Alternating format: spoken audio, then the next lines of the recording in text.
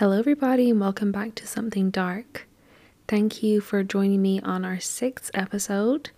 This is quite the case we're going to get into tonight, so I'm just going to go ahead and jump right into it. Tonight we're going to be taking a look at the case of a missing Boeing 777. In 2014, Malaysia Airlines Flight 370 disappeared. The aircraft departed from Kuala Lumpur Airport on March 8th, destined for Beijing, China, with 239 people on board. Under the control of Captain Zahari Shah, the Boeing 777 last communicated with air traffic control at 1:19 a.m. while traveling over the South China Sea before disappearing. Despite 2 full years of searching an area of ocean covering more than 120,000 square kilometers, it has never been found. MH370 is the only unexplained missing vessel in modern aviation history. To get into tonight's case, we're going to have a read through a brief description of what happened that night, written by aviation expert William Langwash for The Atlantic.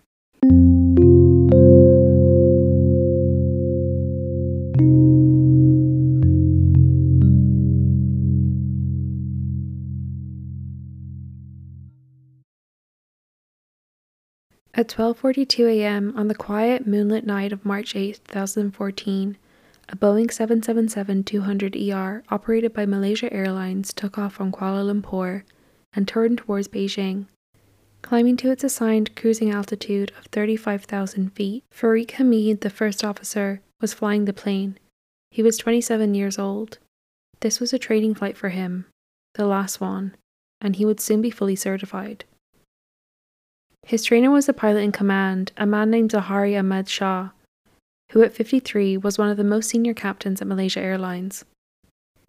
In Malaysian style, he was known by his first name, Zahari. He was married and had 3 adult children.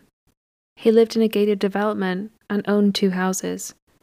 In his first house, he had installed an elaborate Microsoft Flight Simulator. He flew it frequently and often posted to online forums about his hobby. In the cockpit, freak would have been deferential to him, but Zahari was not known for being overbearing. In the cabin were 10 flight attendants, all of them Malaysian. They had 227 passengers to care for, including 5 children. Most of the passengers were Chinese. Of the rest, 38 were Malaysian, and in descending order, the others came from Indonesia, Australia, India, France, the United States, Iran, Ukraine, Canada, New Zealand, the Netherlands, Russia, and Taiwan. Up in the cockpit that night, while First Officer Farik flew the aeroplane, Captain Zahari handled the radios. The arrangement was standard. Zahari's transmissions were a bit unusual though. At 1:01 a.m., he radioed that they had leveled off at 35,000 feet, a superfluous report in radar-surveilled airspace where the norm is to report leaving an altitude, not arriving in one. At 1:08, the flight crossed the Malaysian coastline and set out across the South China Sea in the direction of Vietnam. Zahari again reported the plane's level at 35,000 feet. 11 minutes later, as the airplane closed in on a waypoint near the start of the Vietnamese air traffic jurisdiction, the controller at Kuala Lumpur Centre radioed, Malaysian 370, contact Ho Chi Minh 120.9, good night. Zahari answered, good night, Malaysian 730. He did not bring back the frequency as he should have, but otherwise the transmission sounded normal. It was the last word heard from MH370. The pilots never checked in with Ho Chi Minh or answered any of the subsequent attempts to raise them. Malaysian 370, contact Ho Chi Minh 120.9, good night. Good night, Malaysian 370. 5 seconds after MH370 crossed into Vietnamese airspace, the symbol representing its transponder dropped from the screens of Malaysian air traffic control, and 37 seconds later, the entire airplane disappeared from secondary radar. Although it wasn't widely known at the time, when the transponder stopped functioning, Malaysian military radar could still track the flight. It showed the plane turning right, but then beginning a left turn to a southwesterly direction. The last known radar detection picked up by the Malaysian military was from a point near the limits of the Malaysian military radar, 439 kilometers from Penang at 2:22 a.m. This information was kept secret by the military until days later. 39 minutes after takeoff at 1:21 a.m., the controller in Kuala Lumpur was dealing with other traffic elsewhere on his screen and simply didn't notice Flight 370 drop from the radar. When he finally did, he assumed that the airplane was in the hands of Ho Chi Minh, somewhere out beyond his range. The Vietnamese controllers, meanwhile, saw MH370 cross into their airspace and then disappear from radar. They apparently misunderstood a formal agreement by which Ho Chi Minh was supposed to inform Kuala Lumpur immediately if an airplane that had been handed off was more than 5 minutes late checking in. They tried repeatedly to contact the aircraft, but to no avail. By the time they picked up the phone to inform Kuala Lumpur, 18 minutes had passed since MH370's disappearance from their radar screens. What ensued was an exercise in confusion and incompetence. Kuala Lumpur's Aeronautical Rescue Coordination Centre should have been notified within an hour of the disappearance. By 2:30 a.m., it had still not been found. 4 more hours elapsed before an emergency response had finally begun, at 6:32 a.m., when the plane should have been landing in Beijing. Countries were reluctant to release information collected from their military radar because of sensitivity about revealing their capabilities. Indonesia had an early warning radar system, but its air traffic control radar did not register any aircraft with the transponder code used by Flight 370, despite the aircraft possibly having flown near or over the northern tip of Sumatra. Indonesian military radar tracked Flight 370 earlier before the transponder is thought to have been turned off, but it did not provide any information on whether it was detected afterwards. Thailand and Vietnam also detected Flight 370 on radar before the transponder stopped working. The radar position symbols for the transponder code used by Flight 370 vanished after the transponder is thought to have been turned off. Thai military radar detected an aircraft that might have been Flight 370, but it is not known at what time the last radar contact was made, and the signal did not include any identifying data. Also, the flight was not detected by Australia's conventional system or its long-range JORN over-the-horizon radar system, which has an official range of 3,000 kilometers. The latter was not in operation the night of the disappearance.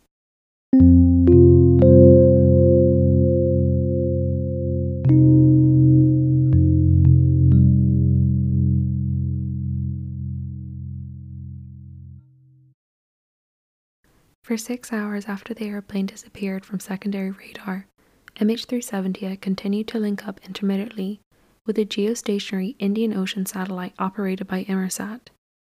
Inmarsat is a commercial vendor in London that owns and operates the world's most reliable global satellite networks. It's responsible for features on the plane like in-flight Wi-Fi, passenger entertainment, and automated maintenance reports. As the plane had continued to link up to Inmarsat for 6 hours, it meant that the plane had not suddenly suffered a catastrophic event. During those 6 hours, it is presumed to have remained at a high speed, high altitude, at a cruising flight. The Inmarsat link-ups, some of them known as handshakes, were electronic blips. These blips amounted to a small exchange of information because of the attendant contents of the system, like passenger entertainment, in-flight Wi-Fi, and automated maintenance reports, had been isolated or switched off. Altogether, there were 7 link-ups. 2 initiated automatically by the airplane, and 5 others initiated automatically by the Inmarsat ground station. There were also 2 satellite phone calls. They went unanswered, but provided additional data. Associated with most of these connections were just 2 values that Inmarsat had only recently begun to log. The first and more accurate of the values is known to be the burst timing offset. It's a measure of the transmission time to and from an airplane, and therefore the plane's distance from the satellite. It does not pinpoint a single location, but rather all equidistant locations, a roughly circular set of possibilities. Given the range limits of MH370, the near circles can be reduced to arcs. The most important arc is the 7th and last one, defined by a final handshake tied in complex ways to fuel exhaustion and the failure of the main engines. The 7th arc stretches from Central Asia in the north to the vicinity of the Antarctic in the south. It was crossed by MH370 at 8:19 a.m. Kuala Lumpur time. Calculations of likely flight paths place the airplane's intersection with the 7th arc, and therefore its endpoint, in Kazakhstan if the plane turned north, or in the southern Indian Ocean if it turned south. Judging from the electronic evidence, this was not a controlled attempt at a water landing. The airplane must have fractured instantly into a million pieces. Technical analysis indicates with near certainty that the airplane turned south. We know this from Inmarsat's second log value, the burst frequency offset. Inmarsat technicians in London were able to discern a significant distortion suggesting a turn to the south at 2:40 am. The turn point was a bit north and west of Sumatra, the northernmost island of Indonesia. It has been assumed that the airplane then flew straight and level for a very long time, while in the general direction of Antarctica, which lay beyond its range. After 6 hours, a steep descent was indicated, as much as 5 times greater than a normal descent rate. Within a minute or two of crossing the 7th arc, the plane dived into the ocean, possibly shedding components before impact. But no one knew exactly where the impact had occurred, and much less why, and no one had the slightest bit of physical evidence to confirm that the satellite interpretations were actually correct.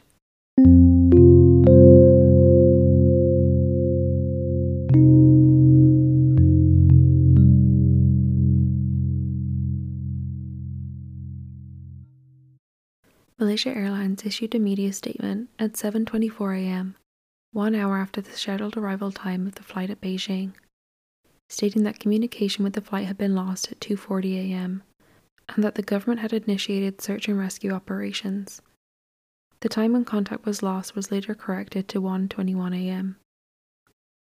Neither the crew nor the aircraft's communication systems related to distress signal, indications of bad weather, or technical problems before the aircraft vanished from radar screens.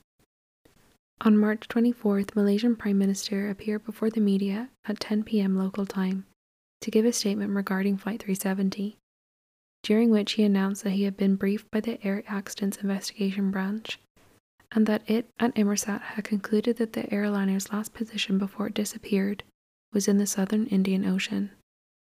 As there were no places where it could have landed, aircraft must therefore have crashed into the sea. Just before the Prime Minister spoke, an emergency meeting was called in Beijing for relatives of Flight 370 passengers. Malaysia Airlines announced that Flight 370 was assumed lost with no survivors. It notified most of the families in person or via telephone, and some received an SMS in English or Chinese, informing them that it was likely that the aircraft had crashed with no survivors. A search and rescue effort was launched in Southeast Asia soon after the disappearance of Flight 370. From the 18th to the 27th of March 2014, the search effort focused on a 305,000 square kilometre area, about 2,600 kilometres southwest of Perth. The search area, which Australian Prime Minister Tony Abbott called as close to nowhere as it's possible to be, is renowned for its strong winds, inhospitable climate, hostile seas, and deep ocean floors. Satellite imagery of the region was analysed, and several objects of interest and 2 possible debris fields were identified on images made between the 16th to the 26th of March. None of these possible objects were found by aircraft or by ships. Revised estimates of the radar track and the aircraft's remaining fuel led to a move of the search 1,100 kilometres northeast of the previous area on the 28th of March, which was followed by another shift on the 4th of April. Between the 2nd and the 17th of April, an effort was made to detect the underwater locator beacons attached to the aircraft's flight recorders, because the beacon's batteries were expected to expire around the 7th of April. Between the 4th to the 8th of April, several acoustic detections were made that were close to the frequency and rhythm of the sound emitted by the flight recorders' underwater locator beacons. Analysis of the acoustic detections determined that, although unlikely, the detections could have come from a damaged underwater locator beacon. A sonar search at the seafloor near the detections was carried out between the 14th of April and the 28th of May, but yielded no sign of Flight 370. In a March 2015 report, it was revealed that the battery of the underwater locator beacon attached to Flight 370's flight data recorder may have expired in December 2012, and thus may not have been capable of sending signals, as it would be an expired battery. In late June 2014, details of the next phase of the search were announced. The governments of Malaysia, China, and Australia agreed to thoroughly search 125,000 kilometres of seafloor. This phase of the search, which began on the 6th of October 2014, equipped with towed deep water vehicles that use side-scan sonar, multi-beam echo sounders, and video cameras to locate and identify aircraft debris. Following the discovery of the flaperon, a piece of the plane's wing, on reunion, the Australian Transport Safety Bureau reviewed its drift calculations for debris and were satisfied that the search area was still the most likely crash site.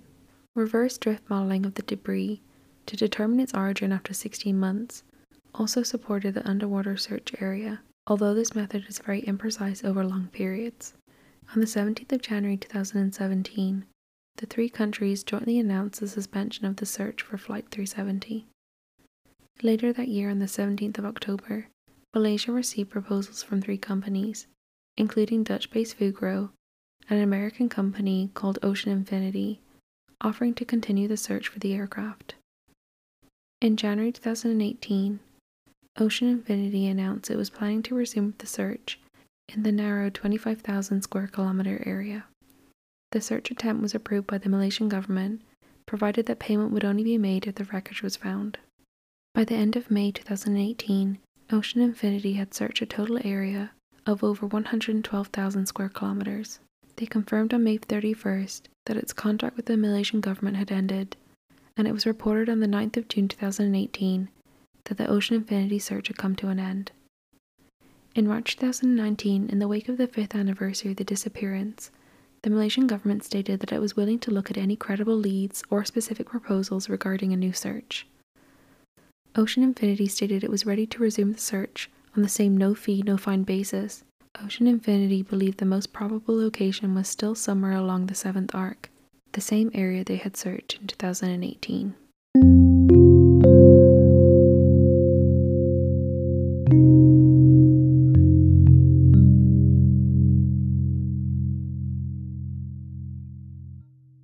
Moving on to look at the reported sightings. The news media reported several sightings of an aircraft fitting the description of the missing Boeing 777. For example, on the 19th of March 2014, CNN reported that witnesses including fishermen, an oil rig worker, and people on the Kuta Havadu atoll in the Maldives saw the missing airliner. But of course, nothing has seemed to come from any of these sightings.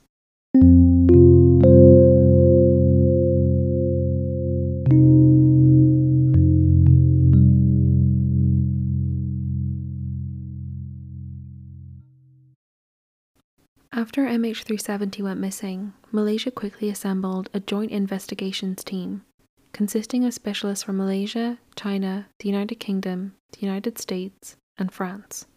The team consisted of an airworthiness group, an operations group, and a medical and human factors group. The airworthiness group were tasked with examining issues related to maintenance records, structures, and systems of the aircraft. The operations group were to review the flight recorders, operations, and meteorology, and the medical and human factors group would investigate psychological, pathological, and survival factors. Malaysia also announced on the 6th of April 2014 that it had set up 3 ministerial committees: a next of kin committee, a committee to organise the formation of the JIT, and a committee responsible for the Malaysian assets deployed in the search effort. The criminal investigation was led by the Royal Malaysia Police, assisted by Interpol and other relevant international law enforcement authorities.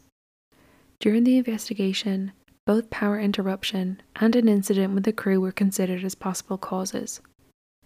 Looking at the possible power interruption, investigators analysed the SAPCOM communications from MH370, and their analysis of the characteristics and timing of these communications suggest a power interruption in flight is the most likely culprit. As the power interruption was not due to engine flameout, they think it may have been a result of manually switching off the aircraft's electrical system. When considering an incident happening with the crew, an analysis comparing the evidence available for Flight 370 with 3 categories of accidents: an in-flight upset, a glide event like an engine failure or fuel exhaustion, and an unresponsive crew or hypoxia event, concluded that an unresponsive crew or hypoxia event best fit the available evidence for the 5-hour period of the flight as it travelled south over the Indian Ocean without communication or significant deviations in its tracks, likely on autopilot. If no control inputs were made following a flame out and the disengagement of autopilot, the aircraft would have likely entered a spiral dive and entered the ocean within 37 kilometers of the flame out and disengagement of autopilot. As well as searching for the aircraft, they were hopeful to find debris, and a lot of debris washed up that had nothing to do with the plane. But some debris was found, including a flaperon, which is part of the wing. The analysis of the flaperon showed that the landing flaps were not extended, supporting the spiral dive at a high-speed theory. In May 2018, the investigation again asserted that the flight was not in control when it crashed. Its spokesperson added, "We have quite a bit of data to tell us that the aircraft, if it was being controlled at the end, wasn't being successfully controlled." The fact remains that after all of these years, no one has yet been able to work backwards from where the debris washed ashore and trace it to some point of origin in the southern Indian Ocean. The airplane flew for 6 hours until the flight suddenly came to an end. There was no effort by someone at the controls to bring the airplane down gently. It shattered.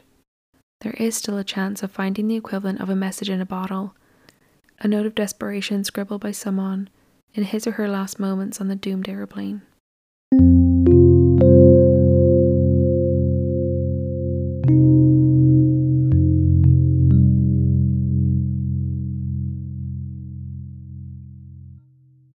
As with most unexplained disappearances, there are many theories and conspiracies to try and explain what really happened.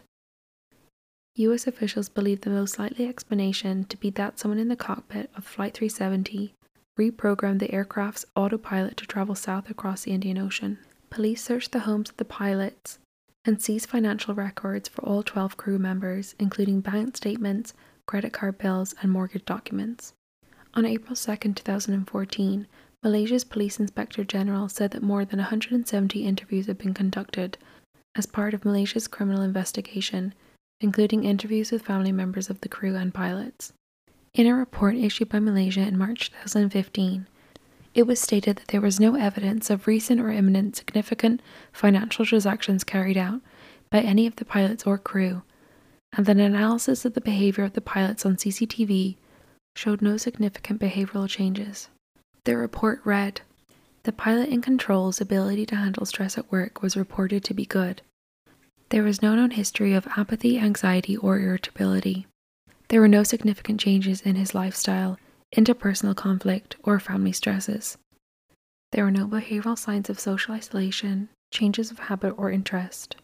On studying the pilot in control's behavioral pattern on the CCTV at the airport on the day of the flight and prior 3 flights, there were no significant behavioral changes observed. On all the CCTV recordings, the appearance was similar, well-groomed and attired. The gait, posture, and facial expressions and mannerisms were his normal characteristics." In 2016, a leaked American document stated that a route on the pilot's home flight simulator, which closely matched the projected flight over the Indian Ocean, was found during the FBI analysis of the flight simulator's computer hard drive. Forensic examinations of Zahari's simulator by the FBI revealed that he had experimented with a flight profile roughly matching that of MH370, a flight north around Indonesia followed by a long run to the south, ending in fuel exhaustion over the Indian Ocean. Malaysian investigators dismissed this flight profile as merely one of several hundred that the simulator had recorded. That is true as far as it goes, which is not far enough. Victor Anello, an engineer and entrepreneur in Roanoke, Virginia, who had done extensive analysis of the simulated flight, underscores what the Malaysian investigators ignored. Of all the profiles extracted from the simulator, the one that matched MH370's path was the only one that Zahari did not run as a continuous flight. In other words, taking off in the simulator and letting the flight play out, hour after hour until it reached its destination airport. Instead, he advanced the flight manually in multiple stages, repeatedly jumping the flight forward and subtracting the fuel as necessary until it was all gone. Anello believes that Zahari was responsible for the diversion. given that there was nothing technical that Zahari could have learned by rehearsing the act on a game like Microsoft consumer product. Anello suspects the purpose of the flight simulator may have been to leave behind a breadcrumb trail to say goodbye. Referring to the flight profile that MH370 would follow, Anello said of Zahari, "It's as if he was simulating a simulation." Without a note of explanation, Zahari's reasoning is impossible to know, but the simulator flight cannot easily be dismissed as a random coincidence. Reading through William Langwash's article in The Atlantic, there is a section I want to share with you. In Kuala Lumpur, William actually met with one of Zahari's lifelong friends, a fellow 777 captain. He too believed Zahari was guilty, a conclusion he had come to reluctantly. He described the mystery as a pyramid that is broad at the base and 1 man wide at the top, meaning that the inquiry may have begun with many possible explanations, but ended up with a single one. He said it doesn't make sense. It's hard to reconcile that with the man I knew, but it's the necessary conclusion. William asked about how Zahari would deal with his cockpit companion, First Officer Farid Hamid. He replied, "That's easy. Zahari was an examiner.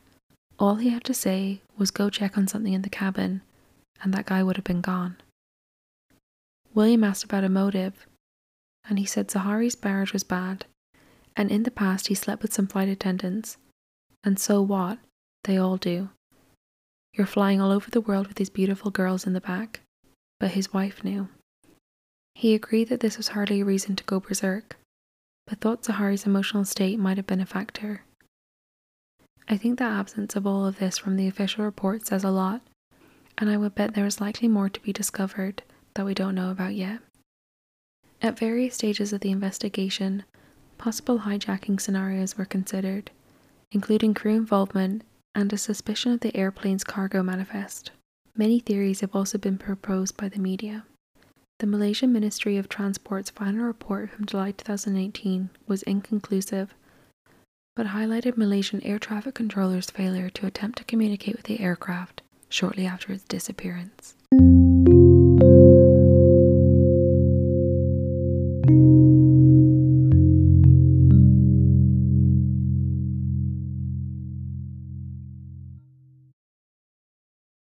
So, what can we learn from this disaster? In the absence of a definitive cause of disappearance, air transport industry safety recommendations and regulations have been introduced to prevent a similar event. These include increased battery life on the underwater locator beacons, lengthening recording times on flight data recorders and cockpit voice recorders, and new standards for aircraft position reporting over the open ocean. Lack of physical evidence in determining the cause of MH370's disappearance, as well as the absence of any physical confirmation that the airplane crashed, raises many issues regarding responsibility for the accident and the payments made by insurance agencies.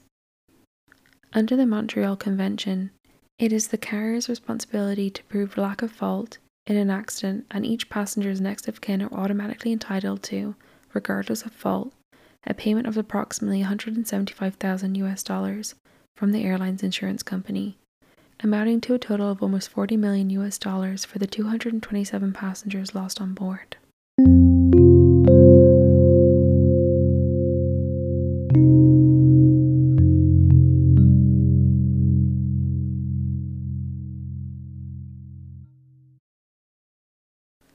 I am hopeful one day that we can get an answer about what happened, and I believe that a private company like Ocean Infinity will be able to uncover more answers. I think the theory about the pilot is the most probable, or at least the most explainable. But until we're able to recover the wreckage, or at least one of the 2 black boxes, we will be left in the dark. I can't imagine the pain and sadness of all the families who lost their loved ones, so for their sake and closure, I hope more answers are revealed soon.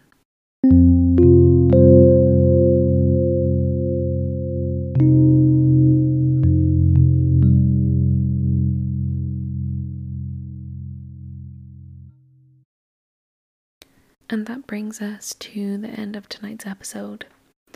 So I know with the unsolved mysteries and disappearances, it's a little bit frustrating and upsetting to not have an answer, but I really believe in the future, especially with the private companies, that they're going to be able to uncover hopefully the wreckage. Let me know if you have any theories. There are a couple I didn't touch on, but if there's one that you're gung-ho for, let me know and I'd be very interested to have a look into it. For me, I just feel like the pilots, a flight simulator and all of that is kind of the smoking gun. As someone who is scared of flying, reading the kind of technical things about the plane crash and all that kind of stuff was kind of scary. So I think whenever I go on my next flight, well, with COVID, who knows when that's going to be, but I'm definitely going to be scared. I would really recommend looking into William Langwash's article on the Atlantic. It's really interesting, very, very well written, and I don't suggest reading any of his articles before you have to go on a plane. They're very, especially the ones about plane crashes and stuff. He really is able to put you in your seat in the airplane, explaining everything that's going on, so it's kind of horrifying, especially if you're scared of flying. So for my next case for next week, it's going to be a true crime that's solved, because I know this one and the one before, they're both unsolved. Anyways, I hope you enjoyed tonight's episode. There was a lot to go through. There's a lot of information about the searches for the wreckage and everything, and I didn't want to bore you guys with like all of the technical talking about the different kind of boats and stuff they used. But if you're interested at all in this case, there is so much online about it, and even more things coming out. It seems like every year there's more things coming out. I believe they are quite sure that they will find the wreckage along that 7th arc, so hopefully something comes out about that. But if you're interested, just Google flight MH370 and you're going to be inundated with articles. Anyways, if you have a case that you'd like me to cover, please send me a DM. Is probably the best way to get in touch. The Instagram is in the show notes, but it's just something.dark.podcast. So I want to say thank you for watching, and I will talk to you in my next episode.